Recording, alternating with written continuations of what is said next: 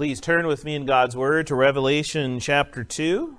Revelation 2, this morning we're finishing this chapter by looking at verses 18 to 29. And while you're turning there, this morning we are going to consider the subject of corruption. Of course, no one is in favor of corruption. Yet it doesn't take long for us to witness corruption in this world, does it? We hear of a politician who goes to the Capitol in order to serve his fellow citizens, only to have power corrupt him as he takes advantage of others. Or we hear of a police officer who seeks to serve his community, yet money corrupts him and leads him to look the other way. Or we hear of a sports star who rises to play in the big league, and yet fame corrupts him. And he cheats by using steroids or other drugs. The truth is, corruption is a threat to all of us. And we can also see churches become corrupt as they move away from their devotion to Christ. And this morning we read of a church where this corruption has taken place. So again, let's read together here from Revelation 2 of this church. And to the angel of the church in Thyatira write, "These things says the Son of God, who has eyes like a flame of fire, and his feet like fine brass.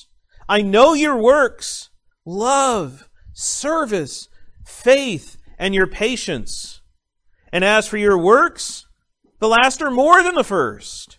Nevertheless, I have a few things against you, because you allow that woman Jezebel, who calls herself a prophetess, to teach and seduce my servants to commit sexual immorality and eat things sacrificed to idols.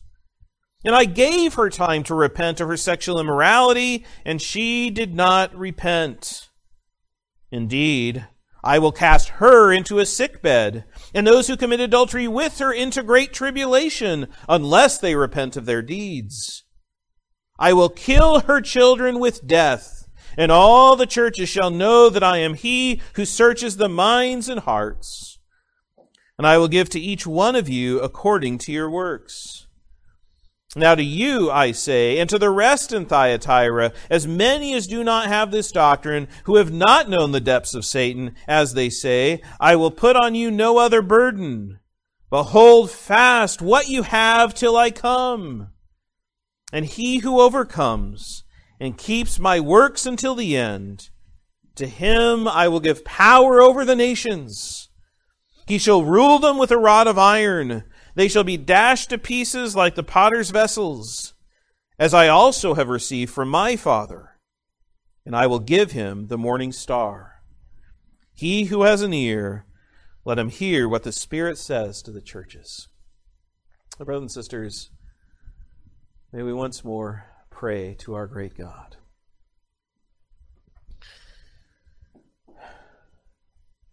Father, once again, we are confronted with sobering words, with serious words from the mouth of Christ for His churches. May we indeed recognize the danger of corruption that was not only present in this first century church, but is a constant danger for all churches, including our church today. And may we then, through this letter, receive your words as you speak to us in the preaching of your word. Oh, Father, may your Spirit so powerfully be at work among us that we will hear and heed this warning of corruption that you have given, so that we will not come under the judgment that you so clearly warn us of. but we look forward to the glorious promises that you provide to all who overcome by Christ's grace. Father, be at work among us this morning. We ask and plead these things in the name of our Savior, Jesus Christ. Amen. Amen. So how do we prevent corruption from taking hold in our church? What we learn from this letter, brothers and sisters, is that we must beware of spiritual seduction in our midst. Beware of spiritual seduction in our midst. This letter, as the others, can be broken down into 4 parts. First, we see this through the Son of God who speaks. The Son of God speaks in verse 18. Secondly, the church of God strives in verse 19. Third, the false teacher seduces, verses 20 to 23. And then finally, the faithful believer stands, verses 24 to 29. So the Son of God speaks, the church of Christ strives, the false teacher seduces, and the faithful believer stands. But let's begin with verse 18, where the Son of God speaks. Christ, of course, gives this revelation to the Apostle John to write down in a book to then send to the 7 churches in the region of Asia Minor. And these 7 churches represent all of Christ's churches in this age. Which is why after an opening vision that shows Christ's glory as he rules and reigns over all things, that there are 7 letters written to each of these churches. Because they are all struggling in various ways during a time of tribulation. So this morning we come to the 4th letter, which we read is written to the angel of the church in Thyatira. Now, what do we know about this city, Thyatira? Well, you may be familiar with Lydia in the book of Acts. In Acts 16, verses 11 to 15, Lydia was a businesswoman from the city of Thyatira who said to sell purple clothing, which may not mean much today when clothing can be of any color. But in that day, purple dye was extremely hard to make and extremely expensive. So purple was the color of royalty. Purple was for those rich and refined people who could afford this expensive colored dye for clothes during the time. She comes from this city. Otherwise, there's actually very little known about it. It's about 45 miles southeast from Pergamos, on the road to Sardis. And in the peaceful days of the Roman Empire, it grew into a trade and commercial center where much business took place. We do know the main Greek god who is worshipped in Thyatira is Apollos, and he had a temple there in the city. But their culture was mainly influenced by the many trade guilds that were there. It's how business was conducted, and each trade guild had its own patron god or goddess. And there would be regular public idolatrous feasts then to these false gods throughout the city. Once again then, Christians would have been pressured to join in these religious celebrations and feasts, especially when their work and livelihood would have been tied to these local trade guilds. And so the temptation to give in and participate in order to have a job, to have the money they need for them and their families to continue. Again, the danger of corruption that comes through their society. But then who does this letter come from? Well, as with all the letter comes from Christ. And what does he say? These things says the Son of God. Here Christ is called the Son of God, which is the only time this title is used of Christ in all of the book of Revelation. It's because Christ is the Son of God. He is the second person of the divine Trinity. He is fully God, fully man, united together into the one person of Jesus Christ. the Son of God. But John here is also drawing on Psalm 2. That's why we began the service this morning with Psalm 2. Because in Psalm 2, God prophetically says of Christ, listen to verses 6 and 7. Yet I have set my king on my holy hill of Zion. I will declare the decree. The Lord has said to me, you are my son. Today I have begotten you.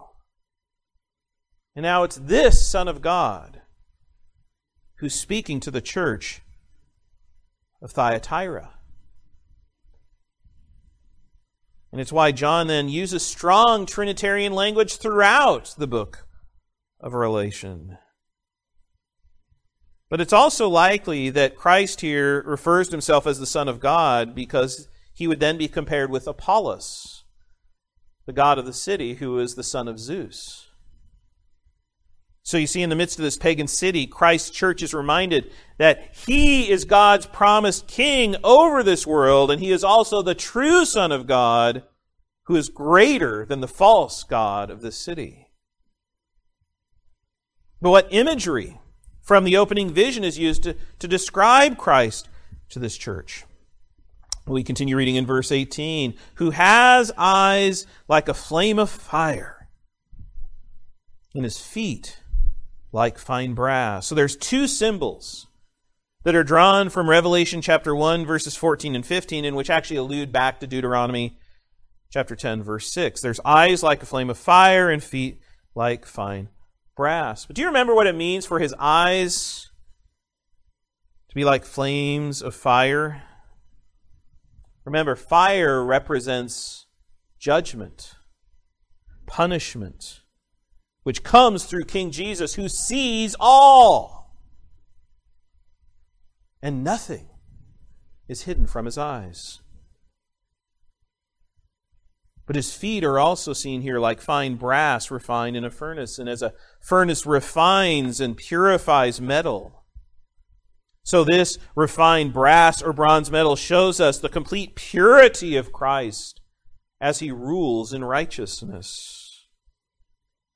So here the anger burning in Christ's eyes against evil and wickedness is revealed to a church which needs to be confronted by Christ in the fullness of his righteousness and in the midst of their corruption with the world. So, brothers and sisters, Christ here opens by revealing himself as the Son of God, who is our glorious King and Judge. He is the one who's speaking here through his word to his churches this morning. And he is the one who addresses us through his word with all the authority that has been given to him by God in heaven and on earth. Oh, may we never become so comfortable with Christ that we neglect to recognize him as our King and bow before him in submission with reverence and awe, ready to receive his word to us with all of its authority, even when they're hard words and they hurt. See, when he confronts us with the truth, as hard as it may be for us to hear, it's what's best for us. And above all in this world, oh, how we need the clarity which God's word brings into our lives.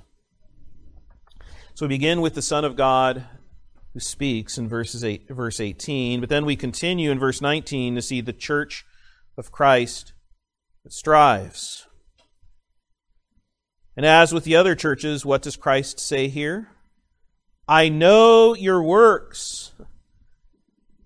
He knows them. He knows their works. He knows what they've done. And what works from the church does he know? We go on to read 4 that are quickly listed here. Their love, their service, their faith, and their patience. So love comes first. Since this church is known for its love, It's devoted to loving God and loving others, which contrasts with another church. You remember the church of Ephesus, who has left their first love. Well, this church is an example of love. But how is this love seen? Through their service. This church was eager and willing to help and care for others. This service then was their love in action toward one another, in sacrificial generosity.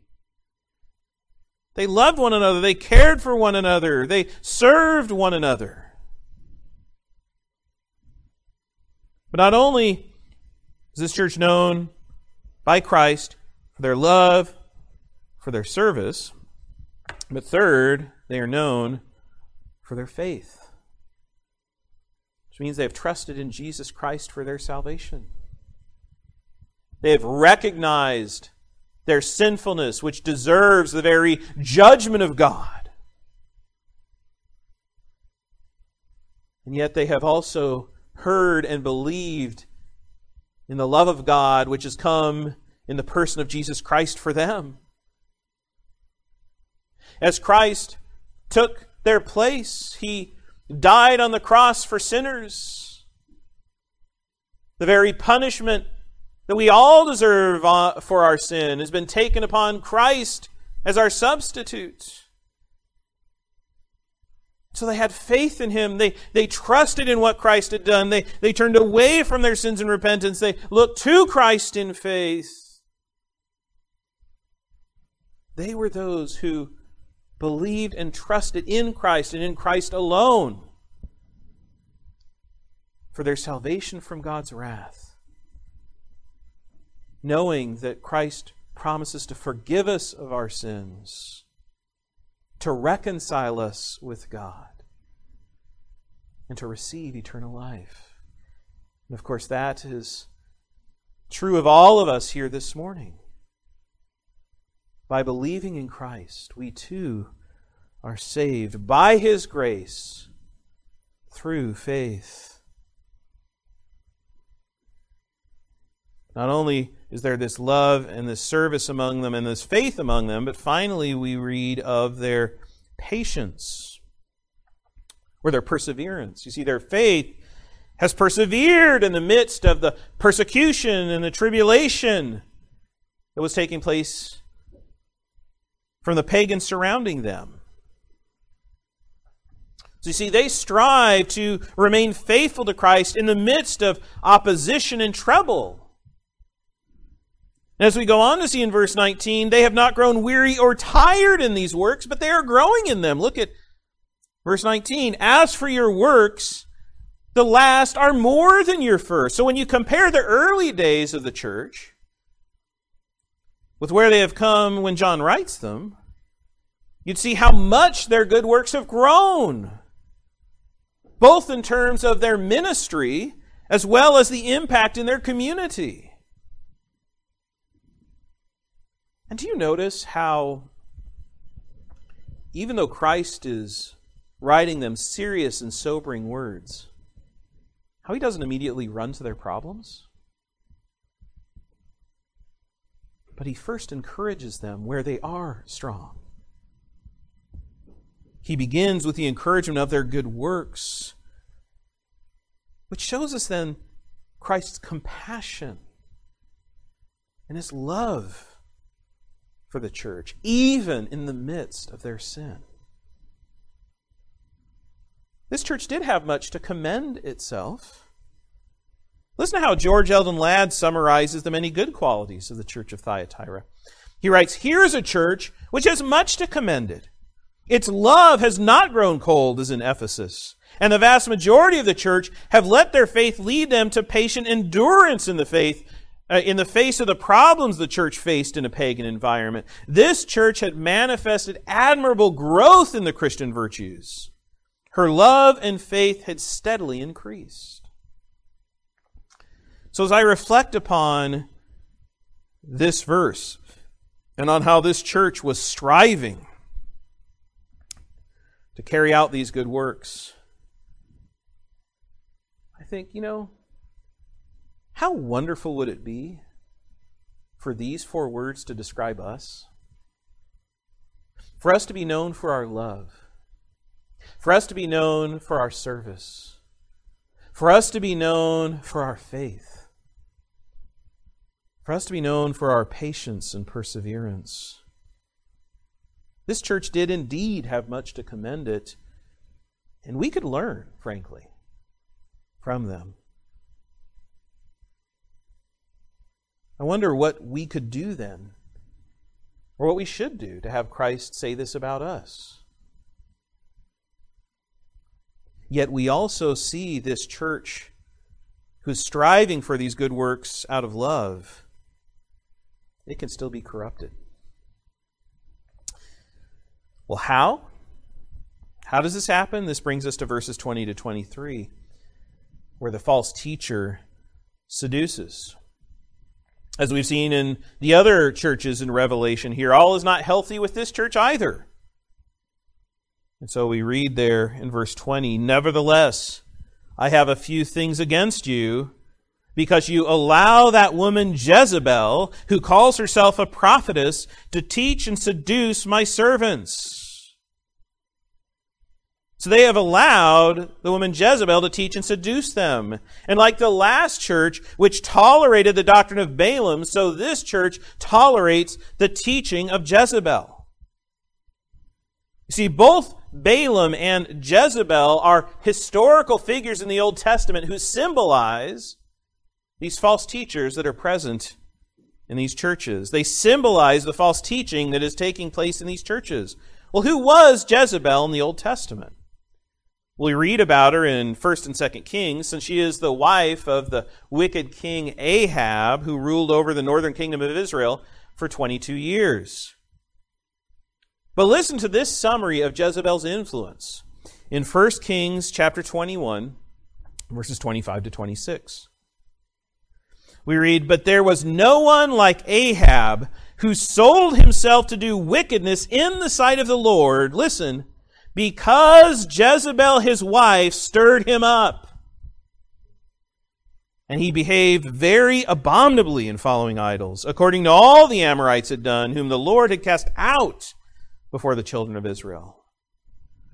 So you see, Jezebel had led her husband, the king, and many Israelites into worshiping Baal, the false god of Baal. And now we have another woman here in the church of Thyatira, who's also leading them away from the faith. Now, whoever this woman is, and frankly, scholars have been debating her identity for centuries, we know what she says about herself here in this verse, right? Because she calls herself a prophetess. So she claims, she's a false teacher who claims to be a prophetess, which means she claims to have direct communion with God and seeks to then bring God's revelation to the Church of Christ. And so it's through her prophetic announcements and her supposed connection with God that she has now actually become a leader there over a group in the church. She's developed followers who now listen to her teaching. But notice, she's not only teaching wickedness, but how is it described? She's seducing Christ's servants in the church. The danger of seduction, where sin and falsehood is not only taught, but seen as good. She makes sin attractive by deceptively arguing that it is acceptable or even beneficial for them to indulge in these practices. Now if you have the Bible, you can turn with me to Matthew 24, verses 9 to 13, because here Jesus himself warns about false prophets as he speaks to his disciples about the end times. So here let's hear from Jesus as he speaks to his disciples Again, Matthew 24, verses 9 to 13. Jesus says to them, "Then they will deliver you up to tribulation and kill you, and you will be hated by all nations for my name's sake. And then many will be offended, will betray one another, and will hate one another. Then many false prophets will rise up and deceive many. And because lawlessness will abound, the love of many will grow cold, but he who endures to the end shall be saved." So now we have a woman named Jezebel, or who's labeled Jezebel, we don't really know her name, who has risen up and deceived many in this church. But what is she teaching and seducing these Christians to do? Well, we go on to read it there in verse 20. To commit sexual immorality and eat things sacrificed to idols. Now you may remember that these are the same two sinful practices which were taught in the church of Pergamos by those holding to the doctrine of Balaam.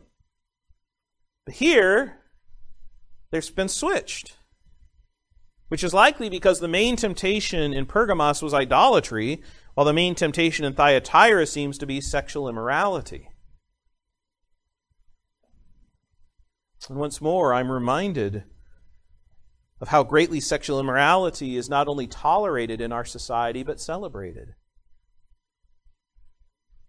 And how all too often the church has allowed such sin to enter in among us rather than to condemn it. But it leads to corruption. So we allow such sin to continue. Even in the church, we have all too frequently compromised our faith through sexual sin.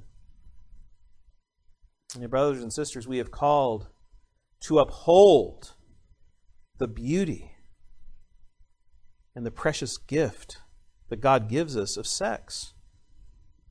See, this is not because we want to spoil everyone's fun as some anti-sex Puritans, but because we know how precious the gift of sex is from God. And we want everybody to truly and fully enjoy His gift within the relationship He has given us that binds a man and a woman together into one flesh union, marriage. And yet here we see Christians who have sinfully taken this practice and cheapened it for the short-term pleasures that the world offers. This then brings us to verse 21, which shows another contrast between Pergamos and Thyatira. See, Christ warned the church in Pergamos in verse 16, "Repent, or else I will come to you quickly and will fight against them with the sword of my mouth." But here, what do we see? Verse 21, "And I gave her time to repent of her sexual immorality, and she did not repent." Here Christ has already given this woman time to repent, and she has refused. She has refused. What should a church do when someone in the church refuses to repent? We go through the process of church discipline. She should have come under the discipline of the church of Thyatira. Because a true faith, when it is confronted by sin, when it is confronted with sin, recognizes our own struggle with sinfulness and comes to the cross where we confess our sins and find forgiveness through Christ. What does that mean for those who refuse to repent? That they're not trusting in Christ, but they're looking for satisfaction and joy in sex or in the things of this world. But we also see how this then shows us the responsibility of a church towards its members. See, churches cannot allow sin to go unaddressed. But we must love each other enough to confront one another with our sins, calling on one another to repent, looking for the restoration that comes through repentance. But if those who are among us persist in their sin and refuse to repent, Christ himself says they are to be excommunicated from the church, removed from our numbers, and treated as an unbeliever, because they are no longer showing themselves to be followers of Christ. Yet what has this church done? They've allowed her, even in her unrepentance, to remain a member with them. Maybe if they thought it would be easier. Maybe they thought her with her beliefs aren't going to affect or harm anybody else. But this has allowed her false teaching to continue spreading among them, which now has come to endanger their souls, to come under the same judgment from God. As Jim Hamilton writes these verses, he says, when churches fail to exclude the unrepentant, they bear part of the responsibility for the sins provoked by the Jezebels in their midst.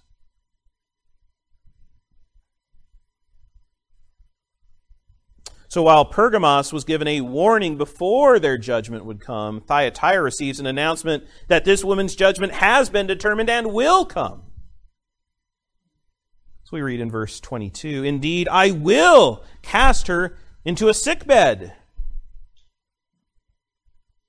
So he'll cast her into a sickbed, and this is a play on the expression of her bed. What has she been using her bed for? Adultery. But now her bed will be used as God judges her through sickness and suffering. What about those who follow her teaching? They will not escape God's judgment, but Christ will also judge those who joined with her in her sexual immorality. It's what we go on to read in verse 22. And those who commit adultery with her into great tribulation. See, they too will be cast in a great tribulation under the judgment of God. And while many Christians face tribulation as faithful believers of Christ, here we also see tribulation serving as a judgment from God. But thank God that's not where this verse ends. What do we read at the end of verse 22? Unless they repent of their deeds.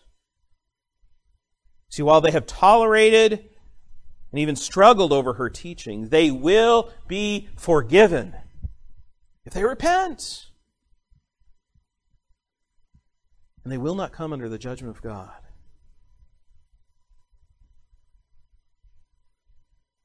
This then is Christ's plead. Christ pleading to them. Repent now and escape the judgment that such wickedness and evil deserves.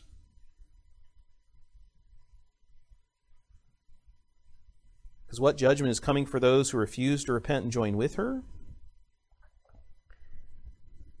Verse 23. I will kill her children with death. So they have now become her spiritual children and will come under God's condemnation of death.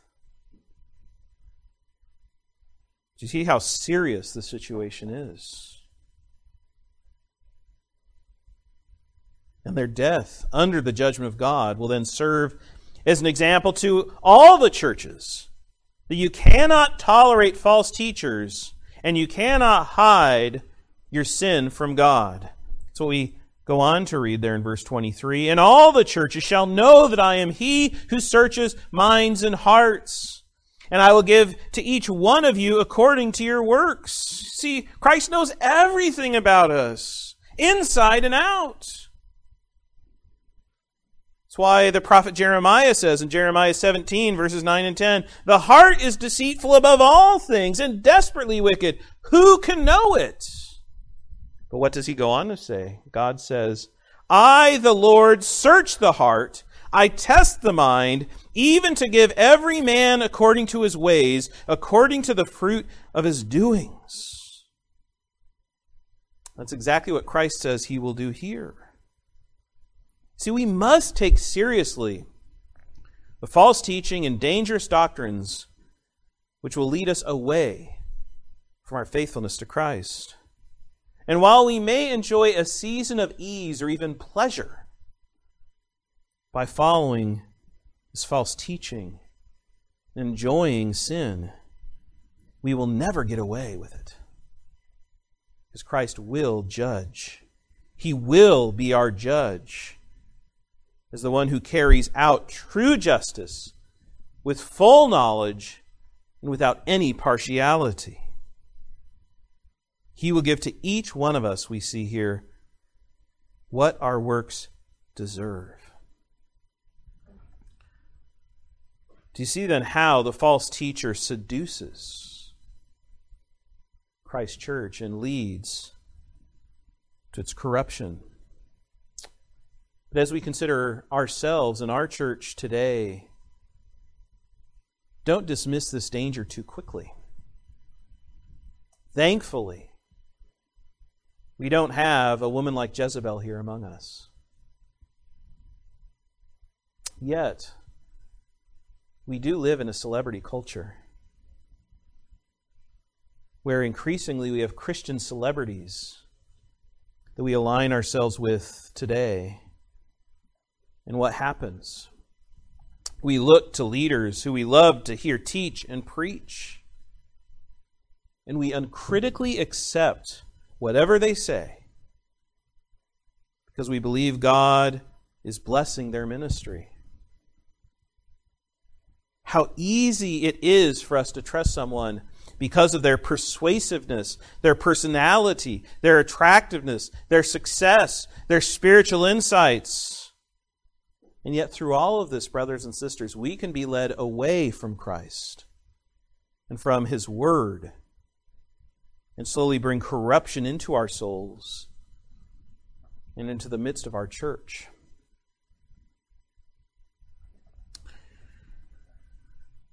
So we've come a long way through this letter. First, we see the Son of God speaks. Then second, the church of God strives. Third, the false teacher seduces. But finally, listen to the encouragement that comes in verses 24 through 29 as the faithful believer stands. Now Christ turns to address those who have not been seduced by this false teacher's lies here in the church of Thyatira. Verse 24, he says, "Now to you I say, and to the rest in Thyatira, as many as do not have this doctrine, who have not known the depths of Satan, as they say, I will put on you no other burden." You see, in this verse, we have Christ's evaluation of Jezebel's doctrine. It's actually a play on words. You know, throughout the New Testament, we read of the deep things of God. For example, the Apostle Paul says in 1 Corinthians 2:10, "But God has revealed them to us through His Spirit, for the Spirit searches all things, yes, the deep things of God." But while this woman claimed to be a prophetess with the deep things of God, what does Christ say she is actually? But a false prophet teaching the deep things of Satan.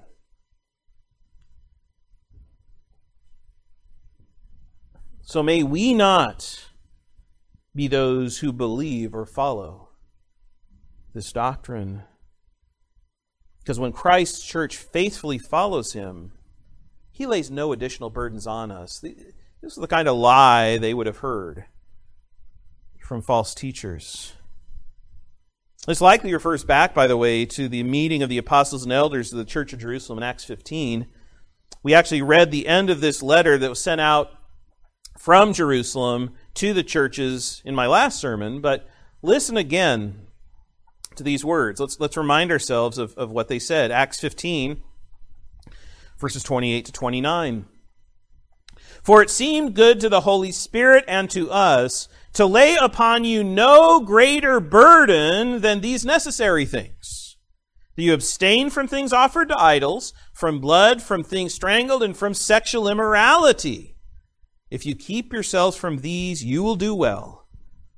Farewell." So rather than new demands, Christ here calls them to continue living faithfully as they have been.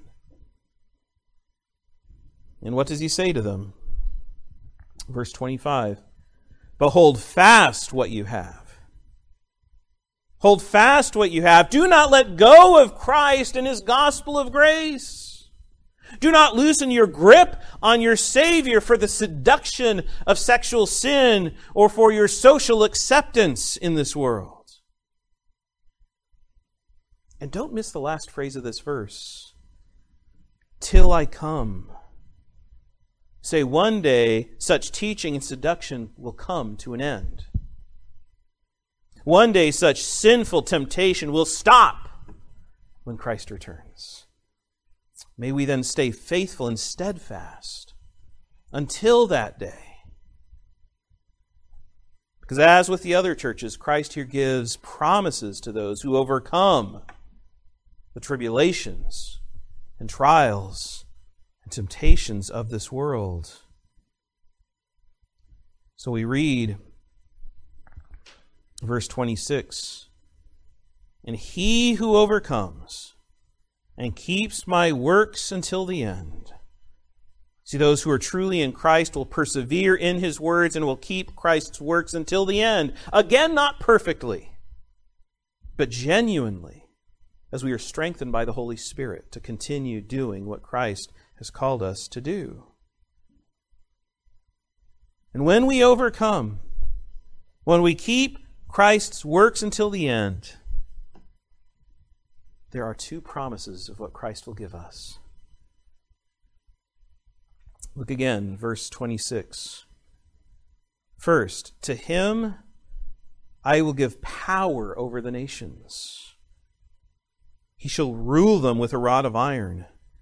They shall be dashed to pieces like the potter's vessels. Wow, these promises that Christ makes for us or to us are astounding. Because here He actually returns back to Psalm 2.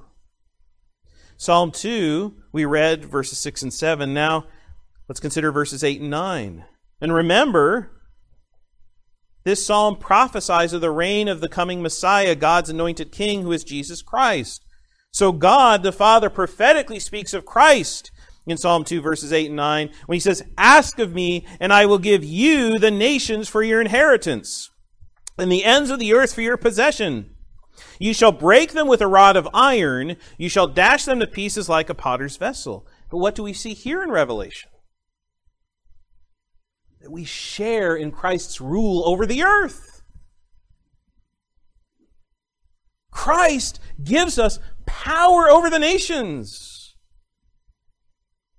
Listen to what Jesus told His disciples in Matthew 19, verse 28.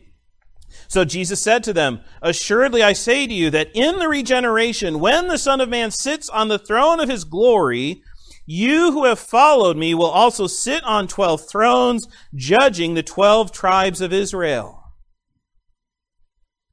Brothers and sisters, we will be given the power over the nations to judge. Which is why the Apostle Paul also later writes in 1 Corinthians chapter 6, verse 2, do you not know that the saints will judge the world? We will be entrusted with the very judgment of Christ in this world. That's why we go on to read there in verse 27, as I also, Christ says, as I also have received from my Father. You see, as Christ has received His throne from God the Father to rule over the nations with a rod of iron, so we too will be given power over the nations as judges of the earth. So the day is coming where Christ will rule over the nations by triumphing them over all who oppose Him and His church, and we will share in His glorious rule. And I'm going to not go to Revelation 20 and talk about the millennial reign, but that'll be coming. But as if that promise is not great and glorious enough, Christ gives another gift and blessing to the Christians who overcome. We read of it in verse 28, where Christ says, and I will give him the morning star. Now this promise is admittedly shrouded in mystery, okay? Nobody knows exactly what the morning star refers to here. The Apostle Peter mentions the morning star in 2 Peter 1, verse 19, and John later mentions the morning star in Revelation 22, verse 16. So let's hear this verse as Jesus closes this book. He says, I, Jesus, have sent my angel to testify to you these things in the churches. I am the root and the offspring of David, the bright and morning star. So Christ is the morning star. But what does he mean when he says, I will give him the morning star? Well, I'm prone to see this connected to Daniel, as Revelation so often is. Daniel chapter 12, verses 2 and 3, we read of what is to come. And in these verses, it says, And many of those who sleep in the dust of the earth shall awake, some to everlasting life, some to shame and everlasting contempt. Those who are wise shall shine like the brightness of the firmament, and those who turn many to righteousness like the stars forever and ever. So you see, as Christ's glory shines as the morning star, so we too will one day be resurrected to reflect and radiate his glory like the stars forever. What a glorious future we have to look forward to in Christ. See, no matter what happens in this world, the dangers we face, the challenges we endure, those who overcome and persevere have a glorious future to look forward to. Which is why in verse 29, John reverses what he has done previously by making his call to hear last. We read, He who has an ear, let him hear what the Spirit says to the churches. So this letter closes with the same call that comes at the end of all Christ's letters to the churches. Hear these words from the Holy Spirit and keep them. And again, this is what the Spirit says to the churches, to all the churches, including our own. So we once again ask ourselves, are we like the church in Thyatira? How can we avoid this judgment from God? Brothers and sisters, this letter makes clear we must beware of spiritual seduction in our midst. Beware of spiritual seduction in our midst. Because corruption usually happens slowly, over time, as we let our guard down. No one intends to be corrupted. No church decides they want to be corrupted. But what happens? Little by little, their guard is let down, and they are seduced by false teaching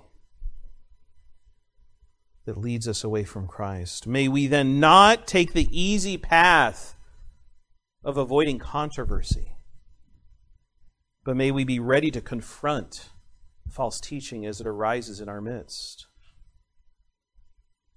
And let us not listen to persuasive words of deception from those appealing to social acceptance or worldly thinking. But let us rely on Christ and on the truthfulness of His Word, even as it challenges us to live contrary to our culture and it costs us the approval of our community. Let us find our satisfaction and joy in Christ alone, who promises us an eternal life of glory in Him. Oh, brothers and sisters, may Cornerstone Fellowship Church, and each and every one of us who are members of this church, not experience the corruption that is warned of us this morning. But may we hear these words from Christ, who in all of His holiness and righteousness calls us to repent and return to Christ, where we will rejoice in all He provides us. So let us pray.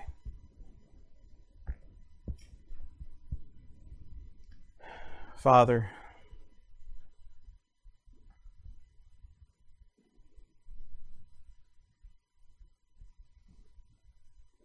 as we hear words that Christ gave to a church all those many centuries ago, may we hear them afresh in our own minds and hearts today. May we not be like the church of Thyatira, who tolerated the teaching and seduction of a woman labeled Jezebel. But may we look to Christ alone for our salvation and for our future. Father, we pray then for all these things in the name of our great God and Savior, Jesus Christ. Amen.